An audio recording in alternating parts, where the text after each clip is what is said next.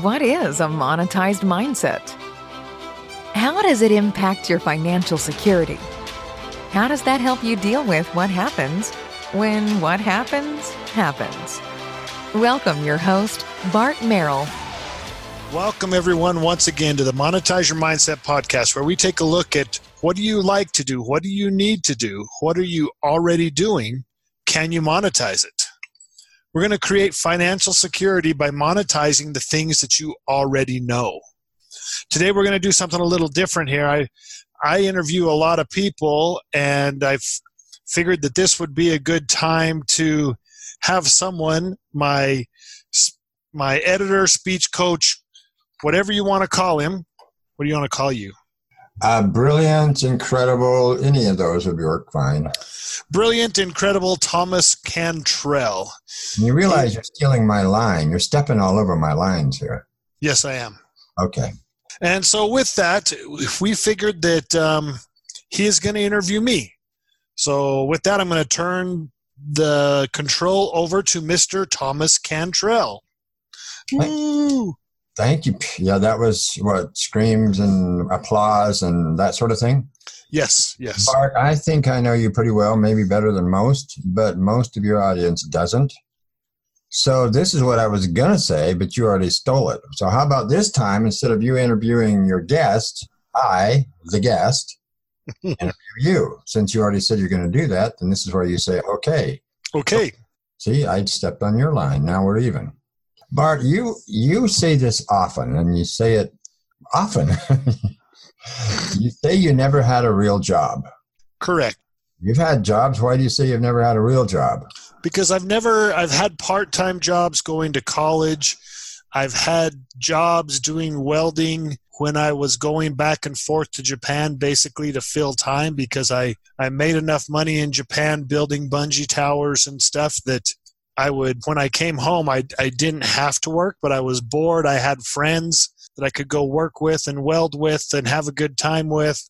And so I've never had a real job, meaning I graduated in accounting, but I graduated in accounting so that I can get in the FBI, not because I wanted to be an accountant. And at the time, that was one of the easiest ways into the FBI. And how did that work out for you? I did not make it, obviously. Why not? Well, they call it quarters up at Utah State University, but so let's just say a semester before I graduated, I went down to help my dad on the pig farm and also learn Spanish to improve my Spanish. And while I was there, customs agents that I knew, Border Patrol agents that I knew, were all getting this new surgery done called RK surgery, which corrects your vision. It was before LASIK. All it did is they cut your eyeball open. The scarring on your eyeball will change the shape of your eyeball and correct your vision. And I had it done, and it was a success. But when I got back up to school and started the FBI application process, I found out that automatically disqualifies you from the FBI. So you went to college to get a degree in something you didn't care about, to get a job that you really cared about, but you didn't get that job. So other than other part-time things you did just to do it, you really never worked for anyone else, ever. Correct. So that's what you mean by not having a real job. Yeah. Not having a job that I cared about, not having the 9 to 5 that when I say cared about, when I mean that it wasn't a career. Right. Like I said, I did part-time stuff, short-term stuff, right, but I didn't ever have a career, right, like most people have. Right. So you didn't do the 9 to 5, and you didn't really work for anyone else. But you, at the same time, you talk about being financially secure. So I'm going to ask you a couple of things. One of them is, what do you mean by financial security, and how do you get that without having a real job? So first of all, first question is, what do you really mean when you say financial security, and what is that? And how is that different between financial independence or getting rich? Financial security is being able to relax a little bit, meaning something's going to happen, whether it's a car problem, a health issue, something is going to happen. Life happens. And I call it what happens when what happens happens. What are you going to do? Are you prepared? Are you able to take off and spend time with your kid or your spouse that is hurt? Are you able to have a $1,000 auto mechanics bill that you can pay and not worry about it, not stress about it? That's what I mean by financial security. And where this comes from is... So that was going to be the question I was going to ask you. So let me interview you. Okay. You talk about, you use an interesting phrase, what happens when what happens happens. Did that have something to do with your this penchant for being financially secure and still not working, not having a real job? So I've had several times in my life where I've realized what happens is going to happen. But the biggest one was when my wife Hiroko called me from Japan. She goes over there to visit her family every year, and while she's there, she has her health checks done. Uh-huh. And she called me and said that the initial indication is cancer. Wow. And so my first thought, obviously, is I could lose my wife. But sadly, my second thought was, we can't afford this. So why did you suddenly start thinking about money in the midst of, first of all, your wife potentially dying on you sounds really important, and then suddenly you're thinking about money?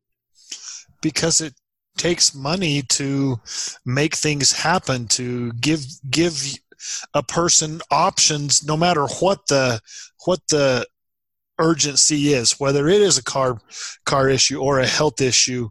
When it comes to cancer, there's options that you have, different options for different people with money versus not money. And I wanted to have those options. And I just realized that this could take me into a financial despair. I didn't have the ability to drop everything so that I could be by her side and help her through whatever she's going to have to go through. So it sounds like your concern at this point wasn't that you weren't broke and unable to handle financially what was happening. You just weren't sure that you had the financial ability to drop everything and still have an income while you took off to Japan or wherever your wife was to be with her. Is that the deal? That plus the different options when it comes to her health, there, what options that would have been out there. Okay. So now, we can look at this in a different way. Steve Jobs died of pancreatic cancer. He had all the money in the world and he couldn't save his life, but it did give him options when it came to his comfort and his ability to deal with what was happening to him. He had more options than most people. Right. It sounds like the options you're talking about, though, have more to do with the individual, you being able to be there for someone else, your wife. Correct. Okay.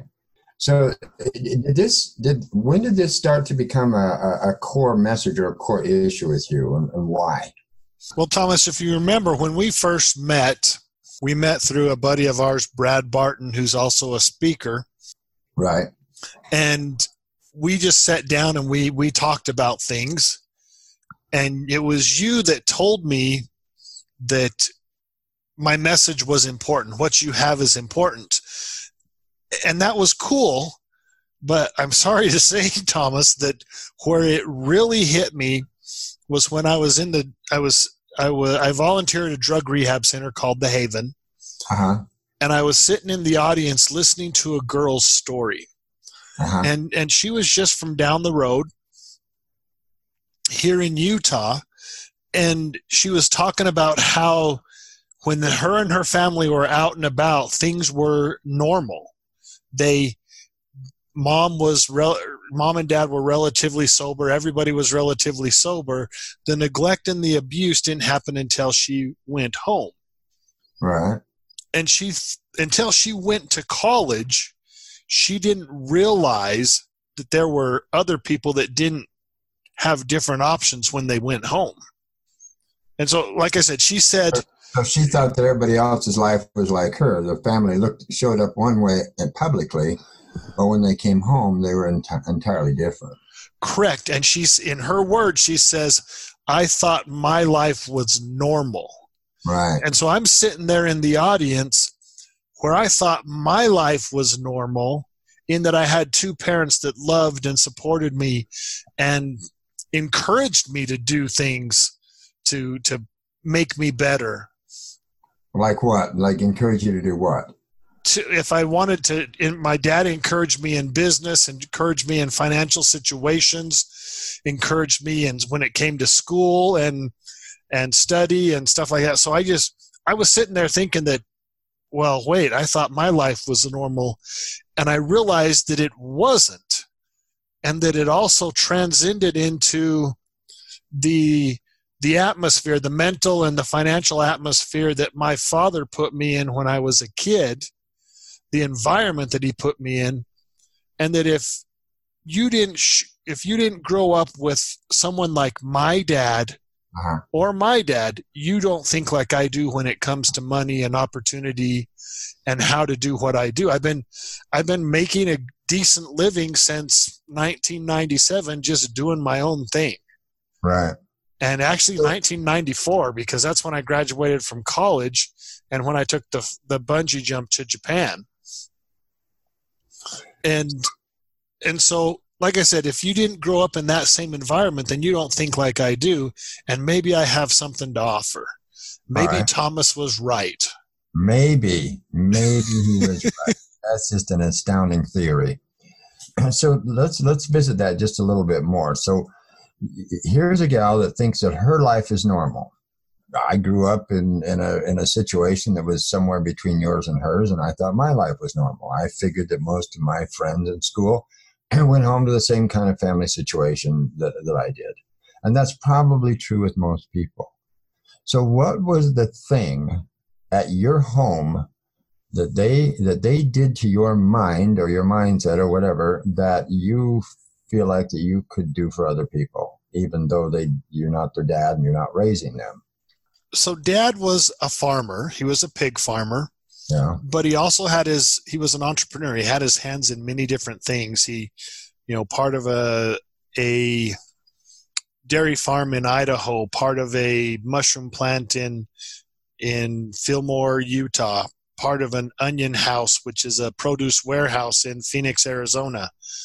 In fact, Diamondback Stadium now stands where that onion plant was that he was part owner in. And when that happened, there was a good chunk of change made there. Uh-huh. So it was just the environment. It wasn't him actually, sitting me down and saying, Bart, you need to think this way, this way, this way. It was just the environment that I was raised in where I watched him, and also the work ethic. From a little kid, he would take me with him out on the farm and not make me, but say, hey, help me. And he'd, sit me down. I helped change water on the fields that we had. I helped on the pig farm, cleaning up stuff. From a very young age, 5 years old and up, I remember going and working with Dad.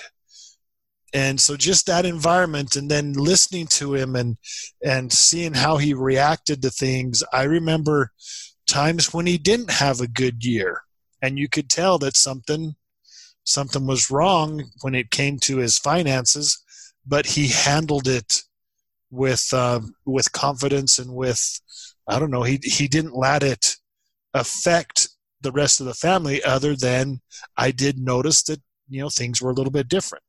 So coming out of that, here's a father and a mother that their parents are teaching a different way of looking at things, a different viewpoint, a different mindset. You developed a core message. And what is your core message? So I call it monetize your mindset, create financial security by monetizing what you already know. So when you talk about monetizing what you already know, what does that mean? And so let's take it one step further. What you already know or what you already do. Okay. So we'll ask 3 questions. Okay. What do you like to do? What do you need to do? What are you already doing? Can you monetize it? Or better yet, let's monetize it to create that financial security. All right. So what do you like to do? Obviously, is things that you'd like to do that maybe someone else might like to do too. Or you could splinter off what you're doing and create a business. The example would be my first business as a kid. I was 15 years old. I loved music. I bought a stereo at age 11. Every month when we would go into town, I would have to buy the new tunes, so it was a liability. When I finally got my driver's license at 15, I bought a little trailer, put some stereo equipment in it, tried to get people to hire me to do dances. Nobody was hiring in our small podunk town. So at 15, I rented the community center, hired an off-duty cop for security. Mom and Dad took tickets at the door. Mm-hmm. I spun records while everybody danced. Right. And it started with a small stereo. By the time we were done, I mean, we had a huge system with lights and several amplifiers, and just really killer system worth $20,000+ and it put me through high school and part of my college, and that's what I like to do, what I need to do. My wife told me one time that you need to lose weight, and I said, okay, you're probably right. She said that she seeing more than me than she bargained for when we got married, and that I needed to be seen less of, less of me needs to be seen. And so I decided, if I'm going to do this, if I'm going to lose weight, I'm going to get paid for it. Now, I'm not passionate about weight loss, but I was going to do it anyway. So why not get paid for it? And so the first one was something you like to do. And the second one was just something that you were doing, didn't even particularly like doing. In fact, may not have liked to do it all, but you were doing it. But I'm glad I did it, and I was going to do it anyway. Right. And if I can share what I know with people who need to do what I did, I should get compensated for that. And so that's interesting. That brings me to a question I had jotted down. So you're saying two things. One of them, you said, why not share it? And then you also said right on top of, why not get paid to share it? Right. So talking about both of those, you decided to share your message of monetizing your mindset. And at the same moment, you said, why not get paid to do it? Correct. Okay. So talk to me about that. One of them is altruistic and the other is practical. Does that work together very well?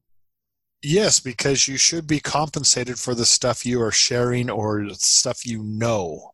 One of the mantras that I have is when life gives you lemons, everybody says, make lemonade. Well, my theory is, if you're going to be making lemonade anyway, build a lemonade stand and sell the stuff. Because it just makes sense to me, and that's just the way I think. Whenever something comes up, I think, well, can I monetize that? How could I make money doing that? It's just the way my mind thinks naturally. And the idea with my podcast, so I have a podcast, the Monetize Your Mind, obviously, because you're listening to the Monetize Your Mindset podcast here. The idea behind this podcast is to create the atmosphere, the environment, both financially and mentally, that my dad created for me by doing interviews like this, by doing interviews with other people, just sharing the ideas. And let's go back to the third question. Okay. Something you're already doing. And we can throw that one on you, Thomas, where you were helping people with their unemployment insurance battles.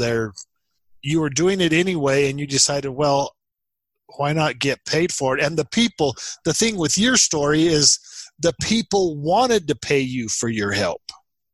Yeah, it wasn't even my idea in the first place. I had lost a very important job. It was a career position, and it was painful.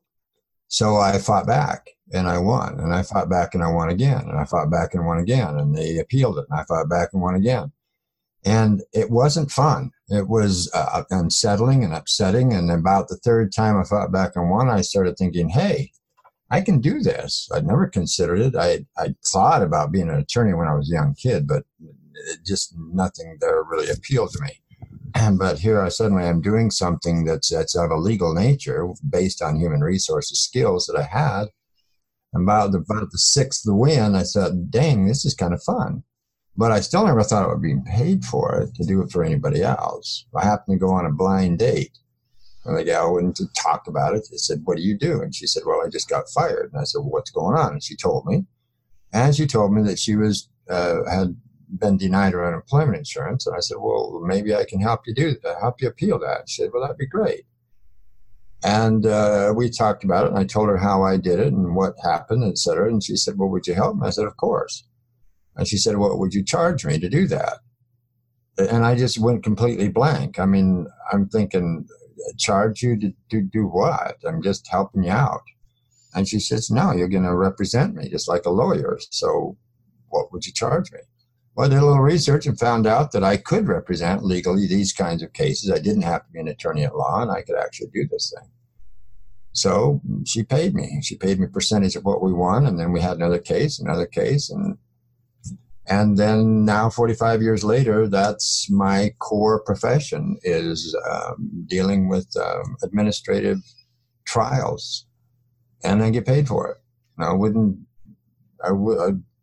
it's just kind of funny that like your theory of what you talk about is like people can look around, and I can look around, anybody can look around and stop and say, wait a minute, I'll bet you right now you're doing something and maybe getting paid for it that you just did for fun. And now you're doing it to help other people. Like Brad keeping bees, he was just doing it for fun. And some guy comes along, a friend of ours, and says, why aren't you getting paid to do this? Right. Now he makes something around $15,000 a year, a little supplemental income on doing something he totally enjoys. I was just doing something that I didn't particularly enjoy, and then I finally learned to enjoy it, and I'm pretty good at it 45 years later. Well, and on Brad's situation, in my weight loss situation, it's something that doesn't take hardly any of my time. People ask me about my whatever, whatever they see, if they see the sign on my truck, if they see my post on Facebook, they ask me a question. So it doesn't take a lot of time, and it's a little bit of income comes in, and every little bit helps, whether it's big or small. Brad's, you can't live off $15,000 a year or $20,000 a year, but that little extra money is pretty nice to have. Well, more than $1,000 a month. Especially since a chunk of that goes to his kids. I mean, they do the work, and they that's a way for them to earn money, and he doesn't pay them an allowance. That's how they earn the money, and he set it up so they could do it. So they learned entrepreneurship at a very young age too, thanks to this same concept. Right. I want to ask you in kind of in close of this thing,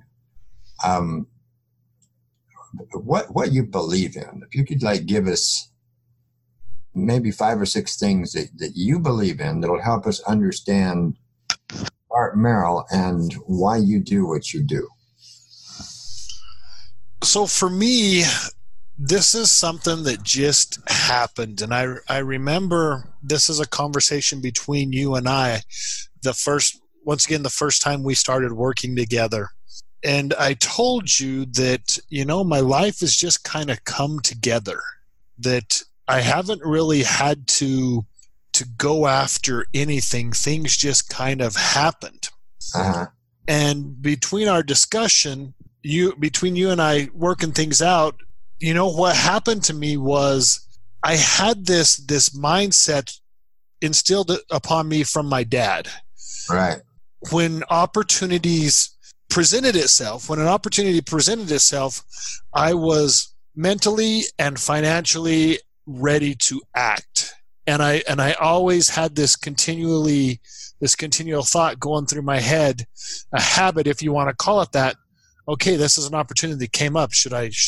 Can I make money at it? Okay, is it worth doing? And that process just kind of happened. But so I believe that everybody, in a way, has this if they just get prepared. some people call it lucky. I think I told you that I've just been lucky. But luck is when preparedness and opportunity meet.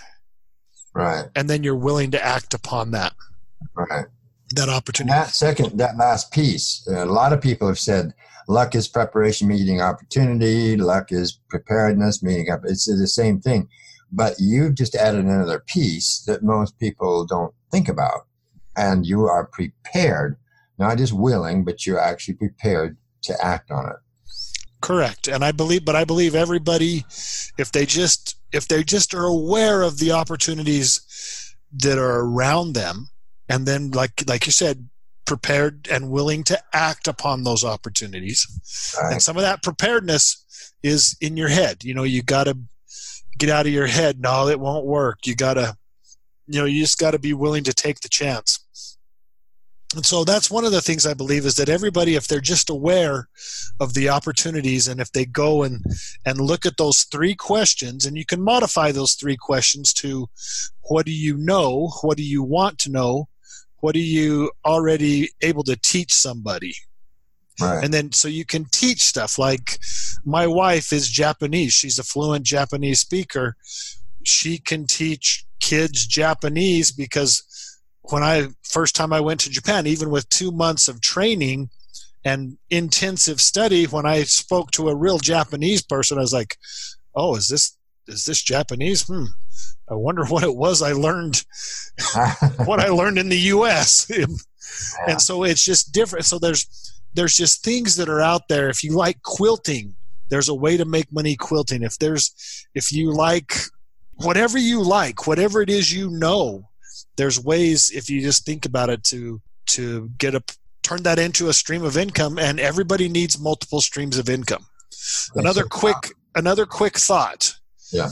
I was talking with Richard Paul Evans the other day, and I told him, and if you know Richard Paul Evans, he's the Christmas box guy. Right. And he's written like 20 or 39 New York Times bestsellers. Anyway, beside that, we were sitting there and I'm telling him, hey, I wrote a book, and I told him what it was about, and I told him what I do.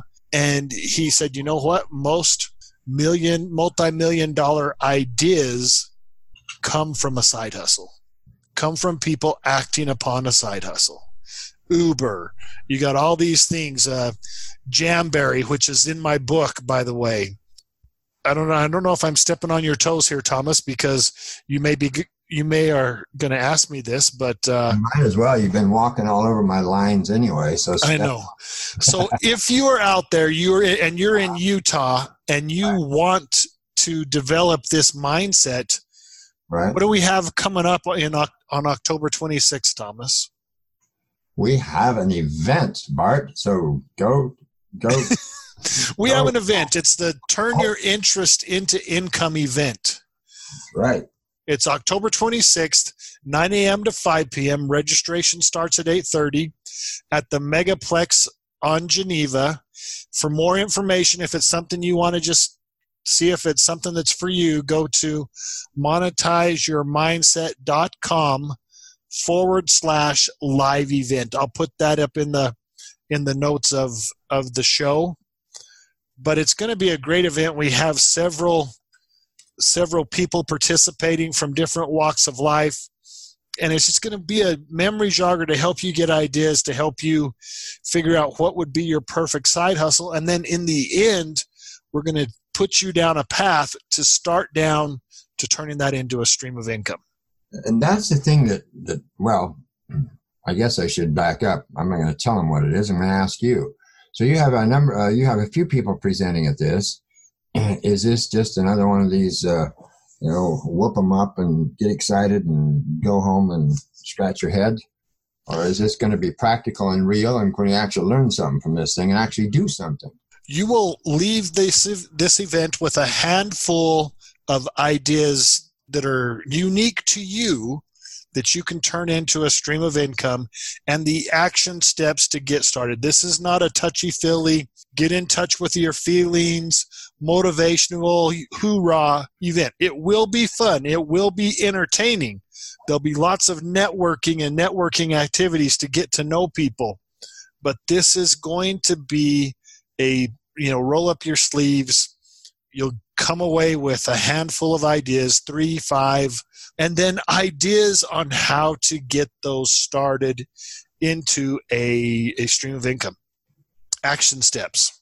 Well, anything else you'd like to add to this? Because that's the punch. Is get to this event. It's going to be a lot of fun. It's going to, like you said, it's going to be practical. It's going to be real, and it doesn't end there. Right. Because we have a team of people that you can work with to help get your idea off the ground. Right. And it's going to be a great event. I'm proud of it, and it hadn't even happened yet. Well, I'm proud of you for doing it, and I'm going to be even more proud of you after you actually do it. So again, give them the information, give them the contact, give them the demographics, and not the demographics. Give them the information, and let's wrap this thing up. It is the Turn Your Interest into Income event. It is at the Megaplex Theaters on Geneva, which is in Orem, Utah. Go to monetizeyourmindset.com/live event to get the details and see if it's something you would be interested in attending. No, Thomas? Details and attend. Details and register. That's right. Register. Let's do it.